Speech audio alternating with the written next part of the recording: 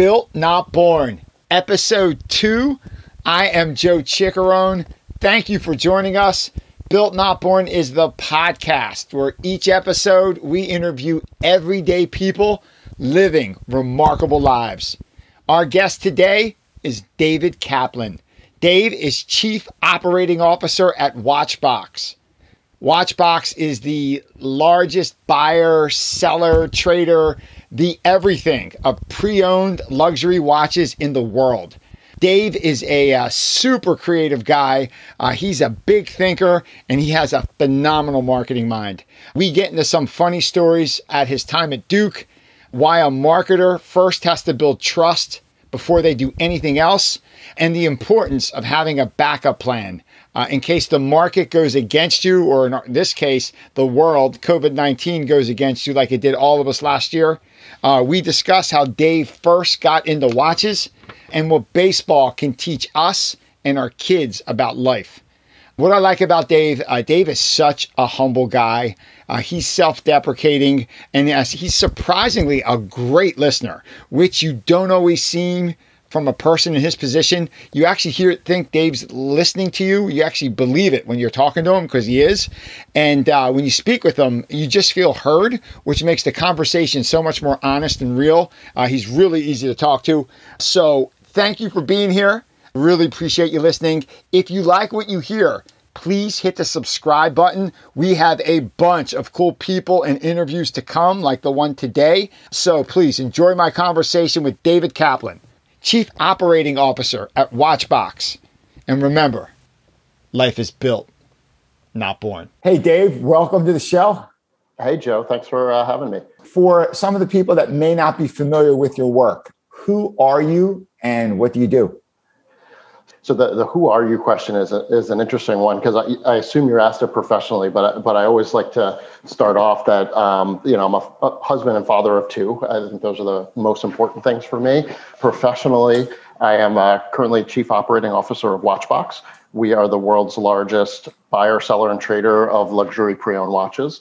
We were founded out of a 100-year-old family-owned business in Philadelphia called Goffberg Jewelers, and launched a separate pre-owned division 4 years ago that has grown to be the biggest in the world at what we do.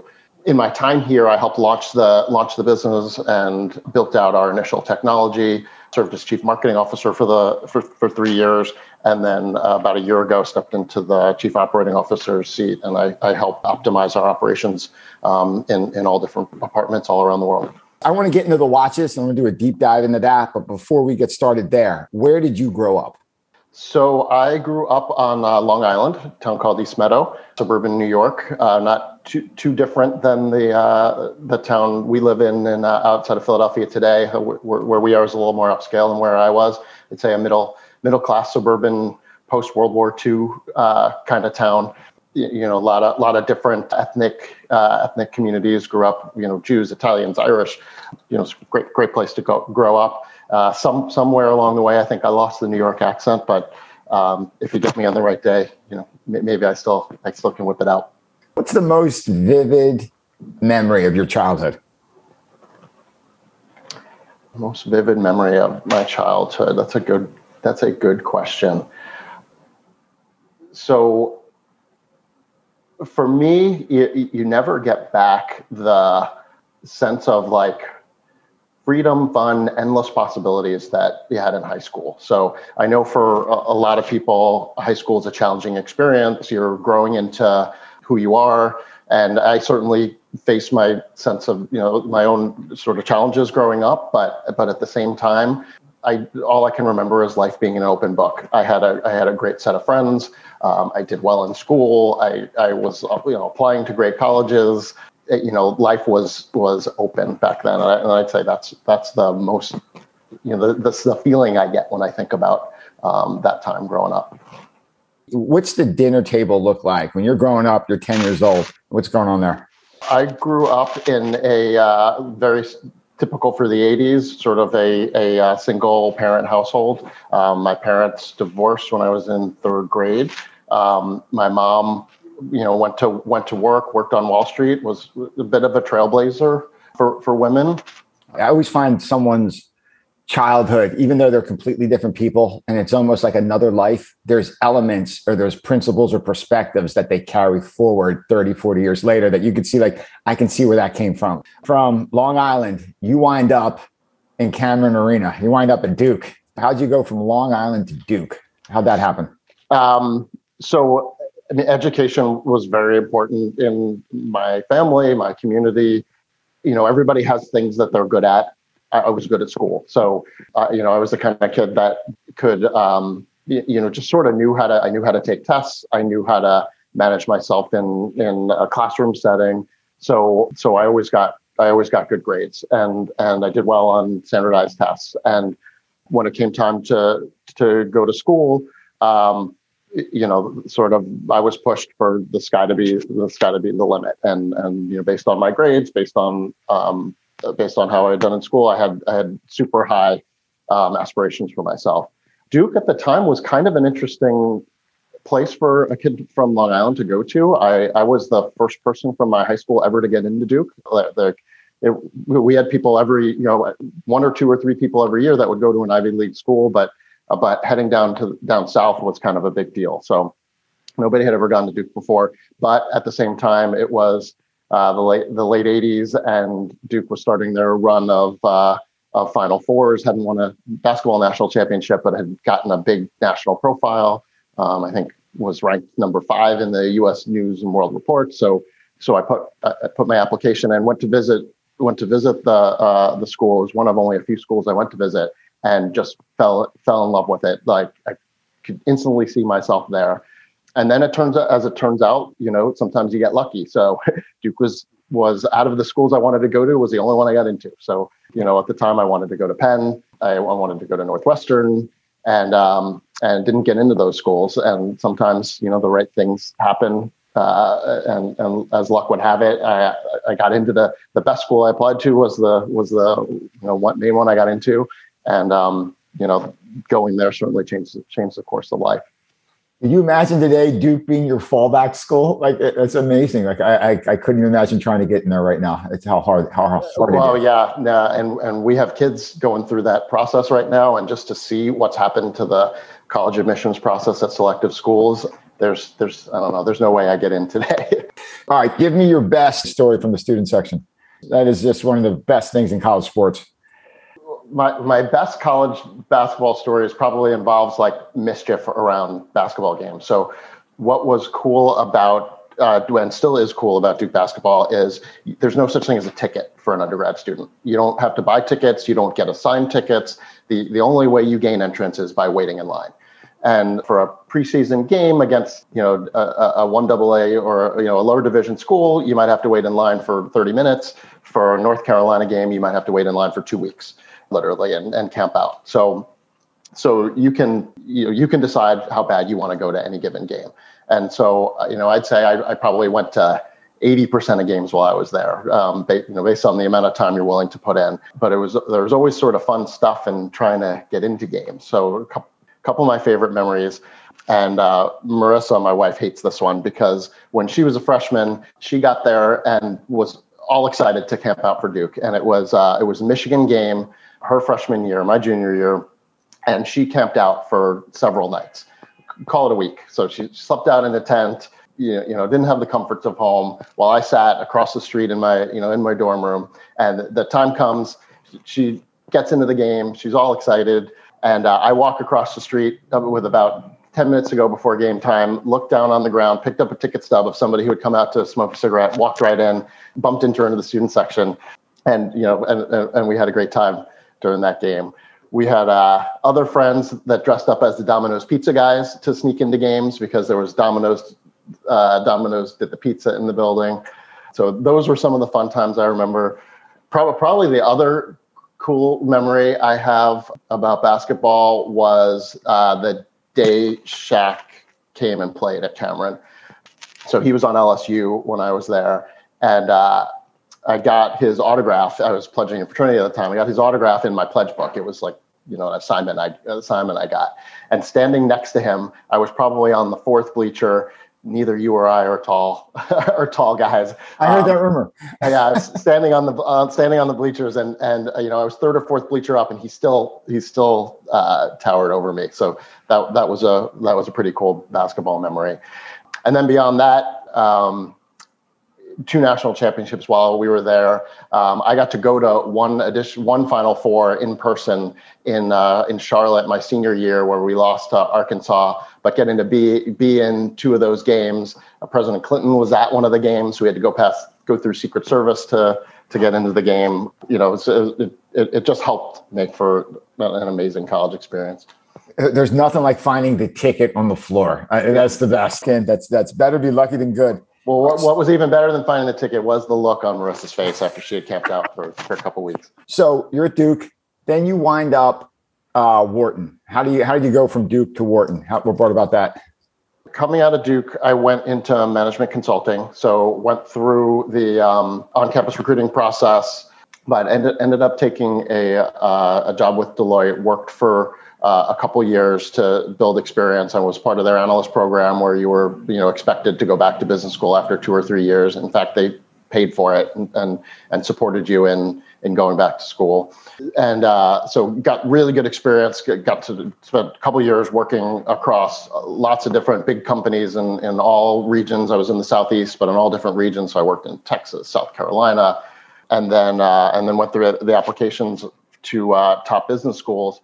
Similar story to undergrad. The first year I applied to 3 schools, and Wharton was the only one I got in regular decision. It also turned out Marissa and I had been dating for a couple years at the time. She got into med school in Philly at Penn, so the stars sort of aligned for us to start graduate school the same year at the same time, and that's how we got to Philly. Yeah, funny story with your wife, Marissa. She was a resident and working a Thanksgiving holiday back in 2003 and at Penn. And that's the day our oldest Luca was born. We're pretty sure that she was one of the residents in the delivery room. We were kind of just working it backwards. She's like, I worked that day. Like she remembered she was with that doctor who delivered the baby that day. And there was a bunch of residents running in and out of the room, and it's all blur. But you remember there were multiple residents, and she was one of them. That's a funny little. That is really funny. I'd never heard that story. I didn't know that. That's hysterical. So what brought you? You wind up in Philly for Wharton, and your wife gets to your wife goes to Penn for her training. Big leap forward. What brought you to watches? How did you get there?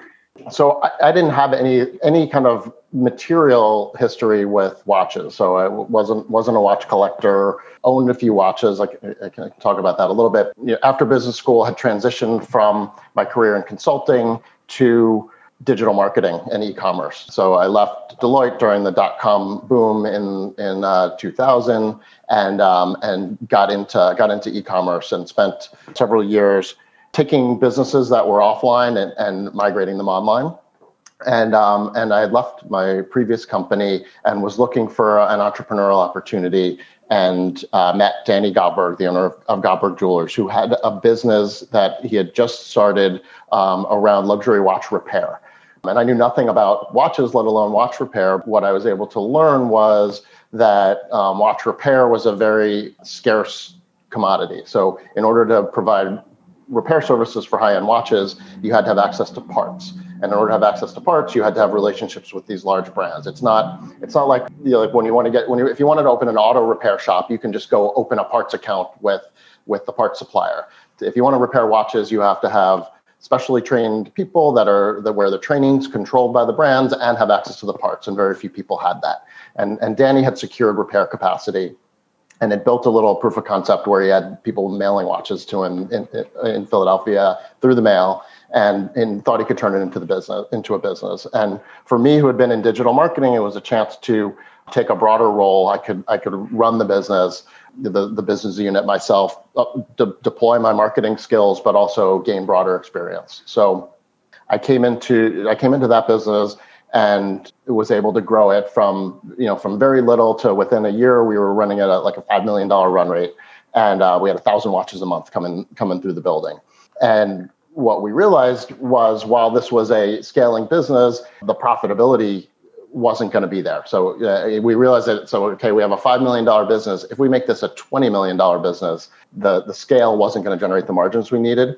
At the same time, he had this other business in listing pre-owned watches online that with no technology or marketing support was growing like crazy. So we sat down after a couple of years, and he said, I want you to come and help me build this business. And that's how I came over to the side of buying, selling, and trading luxury watches.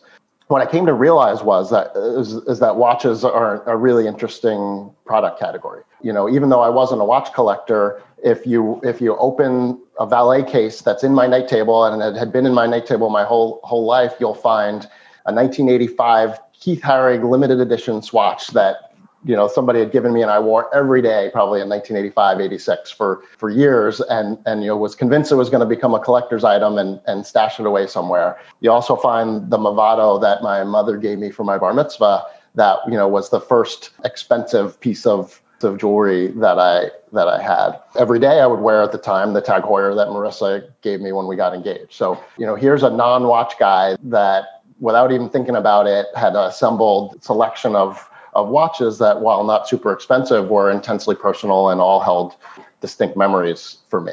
And I think that's what watches do in our culture, especially for men who there are not a lot of, men, one, tend to collect things. Men love to collect things. And number two, there's not a lot of socially acceptable jewelry that men wear. So watches are one way that men express their individuality. Over the last 9 years that I've been here, I've developed a huge appreciation for watches and for what they mean to people. What do you think a watch says about somebody? Well, it can be as different as the person who's wearing it is. So if you look at luxury watches, the space we operate in, nobody needs their watch to tell time anymore, right? And we've totally divorced the actual originally intended purpose of a watch from what people need it for today. It is convenient to have the time and date on your wrist, but then go into your pocket for your phone. But beyond that, you don't need your watch to tell time. So there's lots of different reasons people still choose to wear watches, and reasons why the watch market, especially the luxury watch market, is still growing at crazy rates in the days of the Apple Watch. At the high end level of the market, the brand, you can use the brand to make a statement about who you are. So in big cities like New York, where people don't drive around a lot and don't have expensive cars, they may want to use their watch to say, hey, this is who I am. This is how much money I have. This is my status in life by wearing a watch. The people who are really into it have an appreciation either for the art or the mechanics of the watch. Watches were probably one of the original high-tech products. If you think about what's involved in taking something as small as going to fit on your wrist and as thin as a few millimeters and pack all these complications. Not only does it tell you the time and date, it can be a stopwatch. It can show the moon phase. It can change the calendar and know when it's a leap year. It can chime the date to you. It's the original microengineering high-tech product. And there's space age materials in these things today. So silicon and high-tech lubricants. So it really is a high-tech product in a low-tech package, if you will. And I think the people who are really into watches respect it for that. And then there's just the artistry side of it. I heard somebody say once that once the camera was invented, the purpose of art became very different. But before there was a camera, the important thing about art was how real it looked. And then after you could have a camera, it wasn't such a big deal to have a realistic image of something. Then art took on a different purpose. And I feel like watches have sort of come to the same place because you don't really need it to tell time anymore. And so it becomes a personal statement or an artistic statement, and you see watch brands and models really differentiating on design. At what point did you realize it was going pre-owned? That was the way to go all in. Like, what point did you realize that's the pivot you had to make? So the pre-owned business, which is Watchbox, grew out of Govberg Jewelers, which was an authorized dealer for new watches, and there's a number of trends that came together to make this successfully happen for us. One was around just the structure of the way the watch industry works. At Govberg, at the time we were authorized dealers for 50 watch brands, including Rolex and Patek Philippe, which are the most dominant brands in the industry. And when you're an entrepreneur looking to grow your business, your growth is constrained by the number of watches you're able to get from these brands. So, as a Rolex dealer, there's so many watches they're going to allocate to Philadelphia, and we're the Rolex dealer in Philadelphia, and the value our relationship with these brands tremendously. But at the same time, they dictate what your growth is. With pre-owned watches, our growth was only dictated by how many watches we could successfully source, process, convert to, recondition to like new condition, and then post market and sell.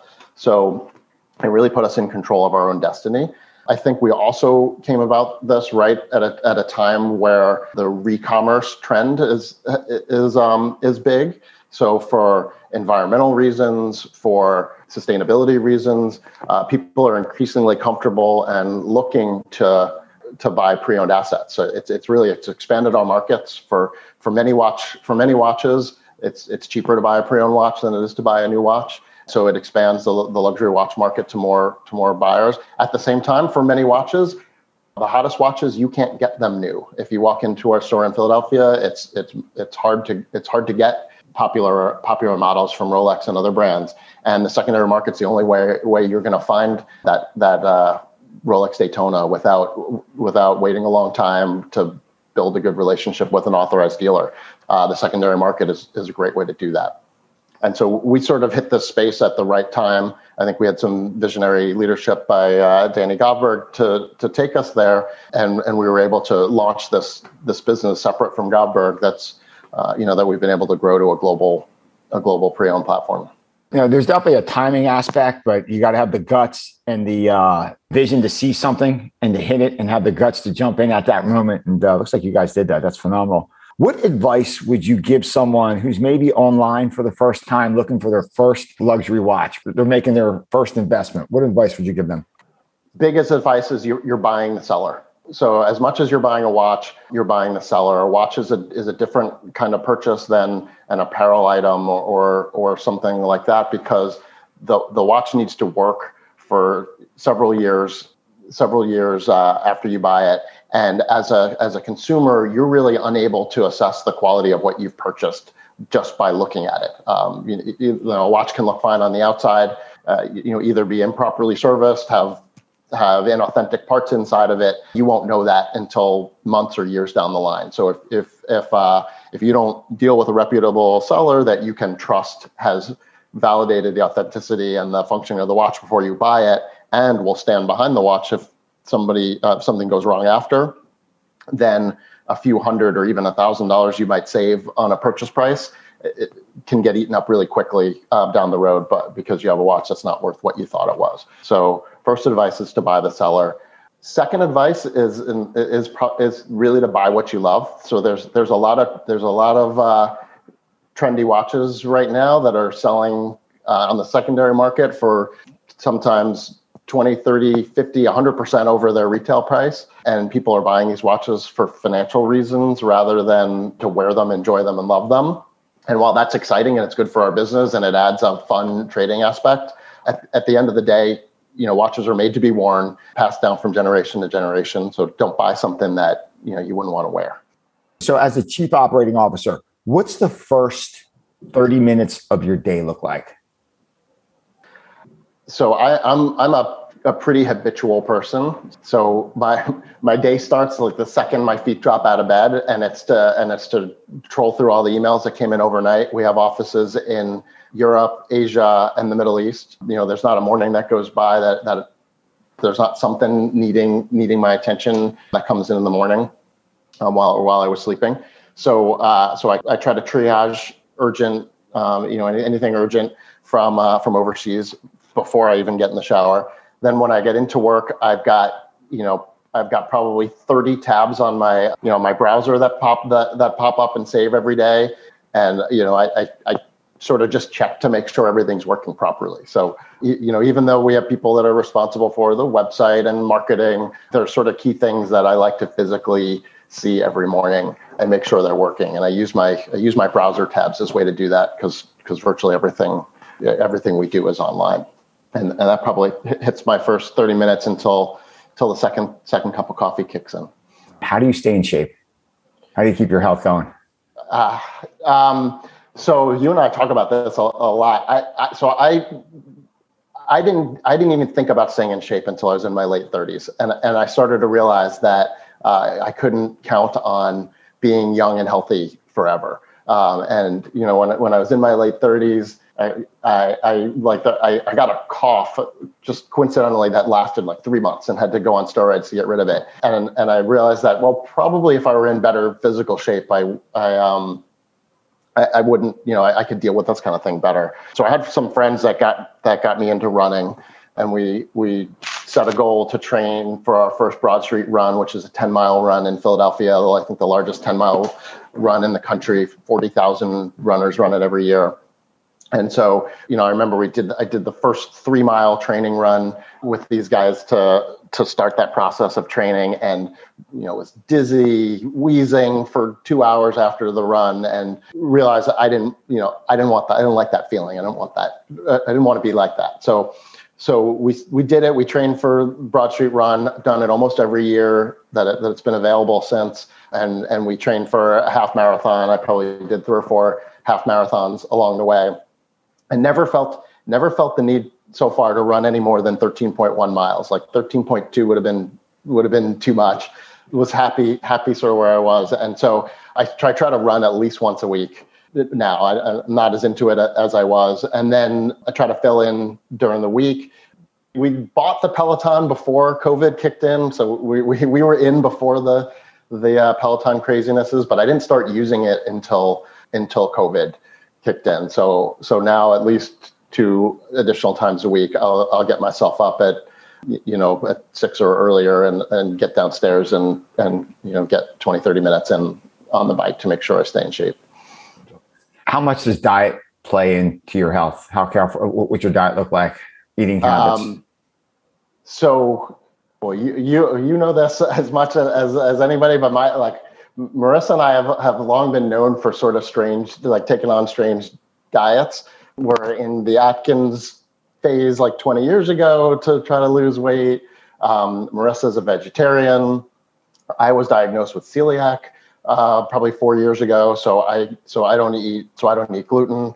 A couple of years back, I went in addition to the keto diet, I was over. I mean, in addition to the celiac diet, I went in. I was 30 pounds overweight, and went on a more or less ketogenic diet with intermittent fasting. So I don't eat typically until at least noon or lunch during the day. A couple days a week, I probably don't eat until dinner, and I'll just have like bone broth or maybe some almonds or something like that, and then I give my body a chance to reset, and then I eat again at night. So I took probably 30 pounds off a few years ago doing that, and I'm not as religious on the diet as I was, but I try to stick to the basic principles of giving myself a good 12 to 16 hours a day where I'm not eating. Try to keep sugar out of my diet as much as I can. We read the obesity code a few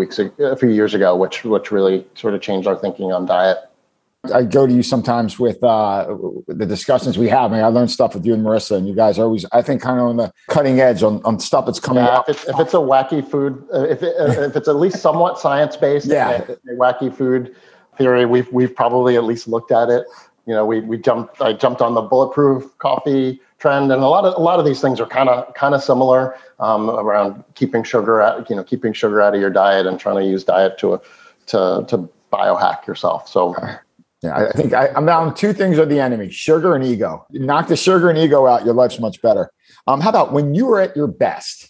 Just think life's going awesome for you. Like your life is the best version of you. What are you doing?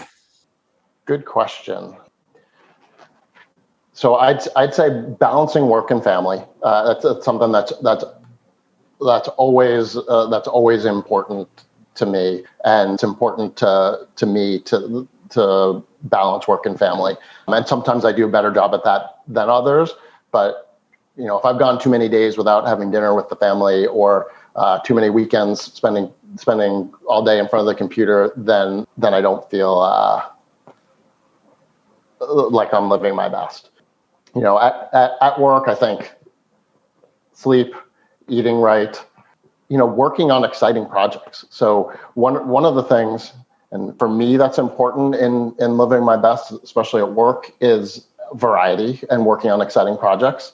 I call it the consultant's curse, because I spent the first 4 years of my career consulting, where you had every 12 weeks, you sort of moved on to a new project, new company, new challenge. I can tend to get stagnant and bored. I know when I first moved into a corporate job, when I started working on that second marketing plan, the first one was super exciting because it was the first one I ever did. But that second one was tough because I had done this already. I try to keep things varied and moving and different. And that's what really keeps me motivated, excited, and focused on what I'm doing at work. What's the most exciting project you're working on now? In my role as COO, what I like about it is I get to dip my fingers and toes into every different department of the company. So whether it's marketing, operations, strategic growth, M&A, I get to sort of get involved in all of it. On the strategic side, I think one of the things we're thinking and learning about, and it's almost becoming cliche because you see it in the news so much, is tokenization.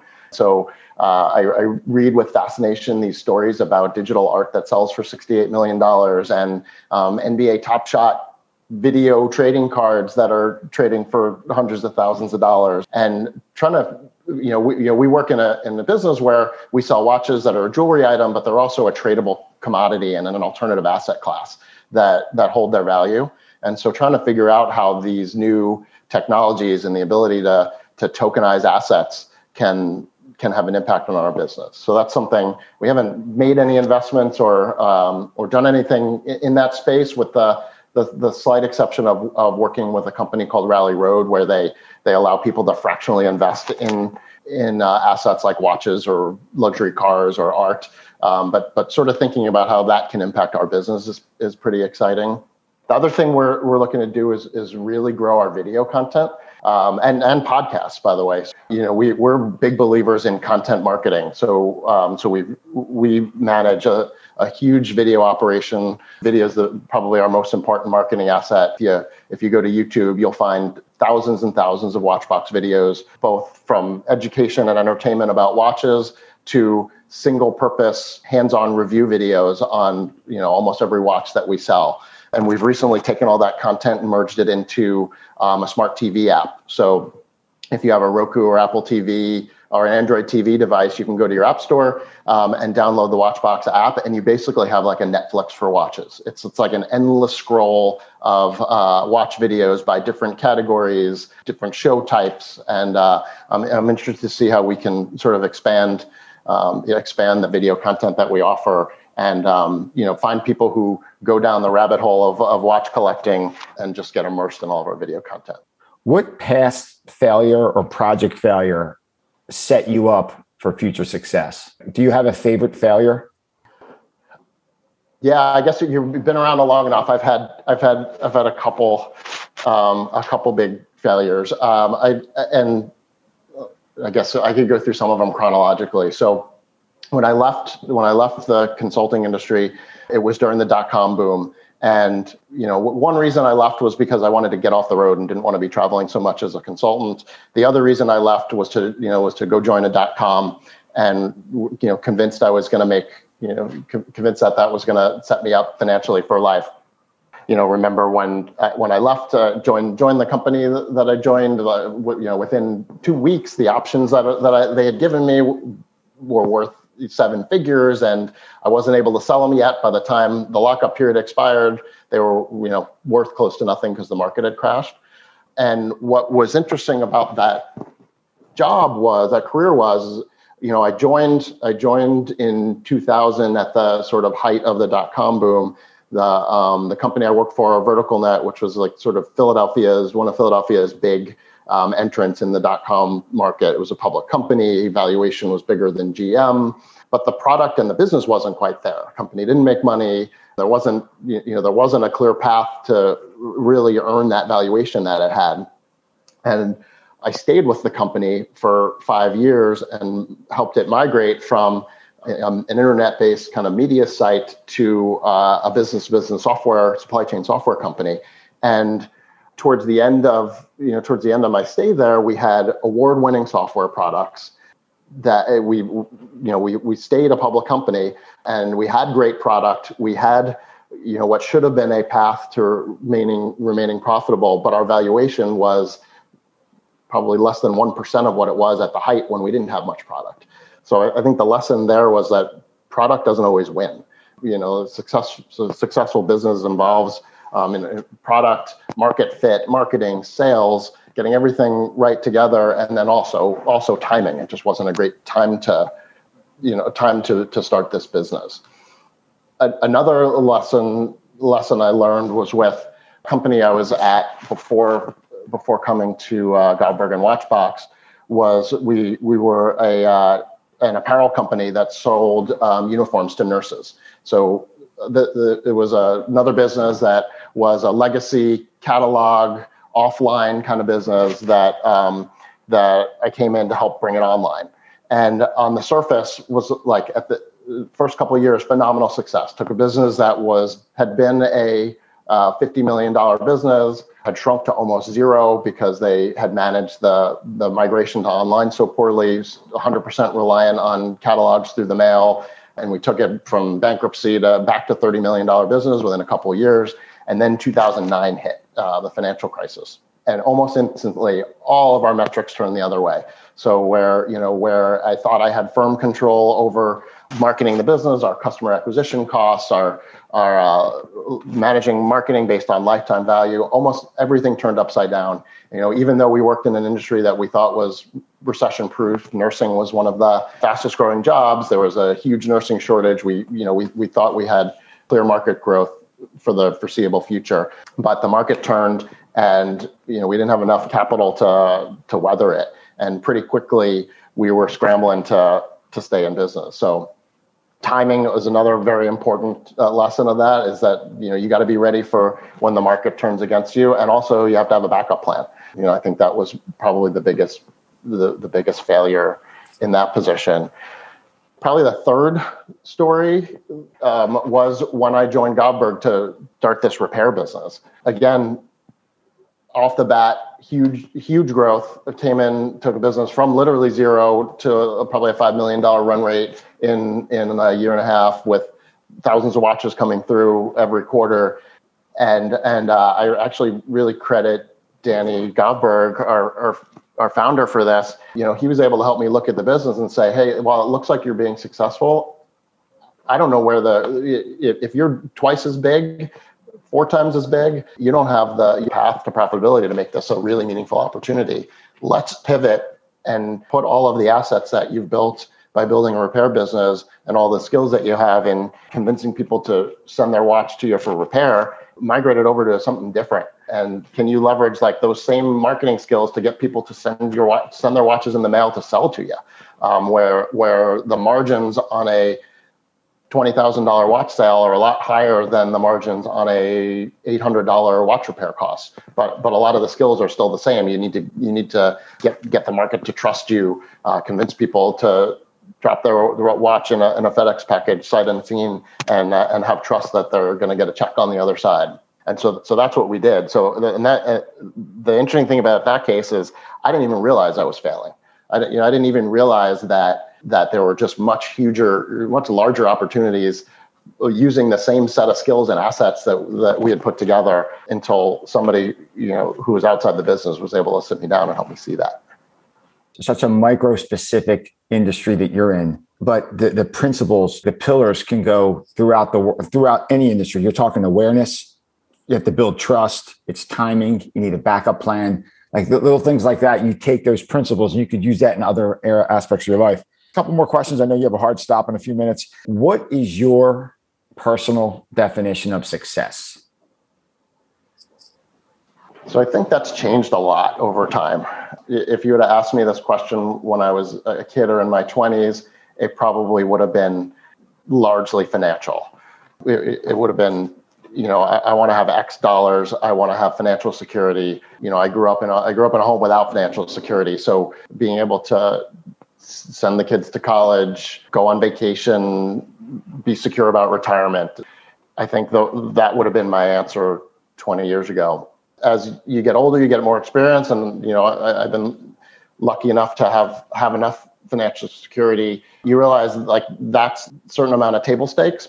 But beyond that, you want to be doing things that are fulfilling and hopefully impact the world around you. I want to spend a lot of time with my kids, my family. I want to make sure, I think more about them and their future than I do about me and my future now. So success for me, I view through them. And similarly at work, I try to look beyond me and try to see how do I help the other people that I'm working with achieve their career goals. And then increasingly as I get older, I want to start thinking about what the future looks like for the world. Become a lot more interested in trying to think about what kind of causes and attention, what kind of causes I want to give my attention to and dollars to as I go forward, so that the world we leave behind is better than the world we've got today. If you could go back and talk to that 10-year-old boy in Long Island around that dinner table, what would you tell him?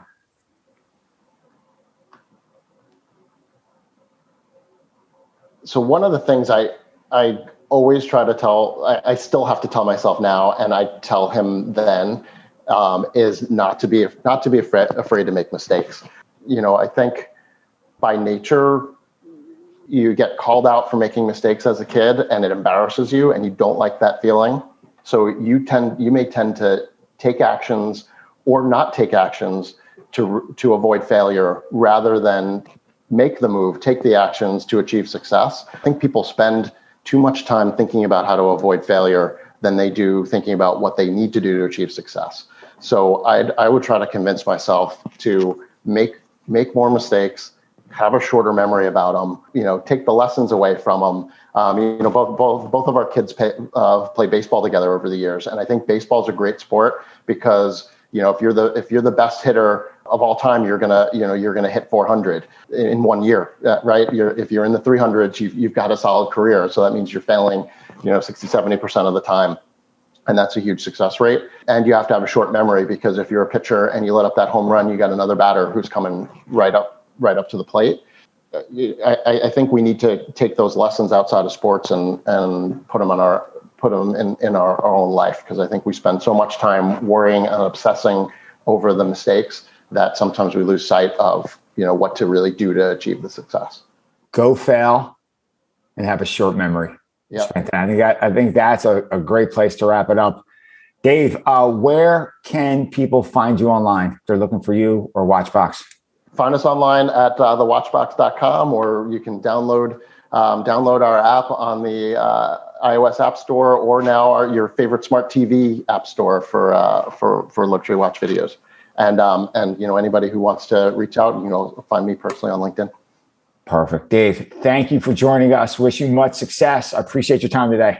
Yeah, thanks, Joe. Best of luck with the podcast. Honored to be one of the first guests, and looking forward to hearing all the others.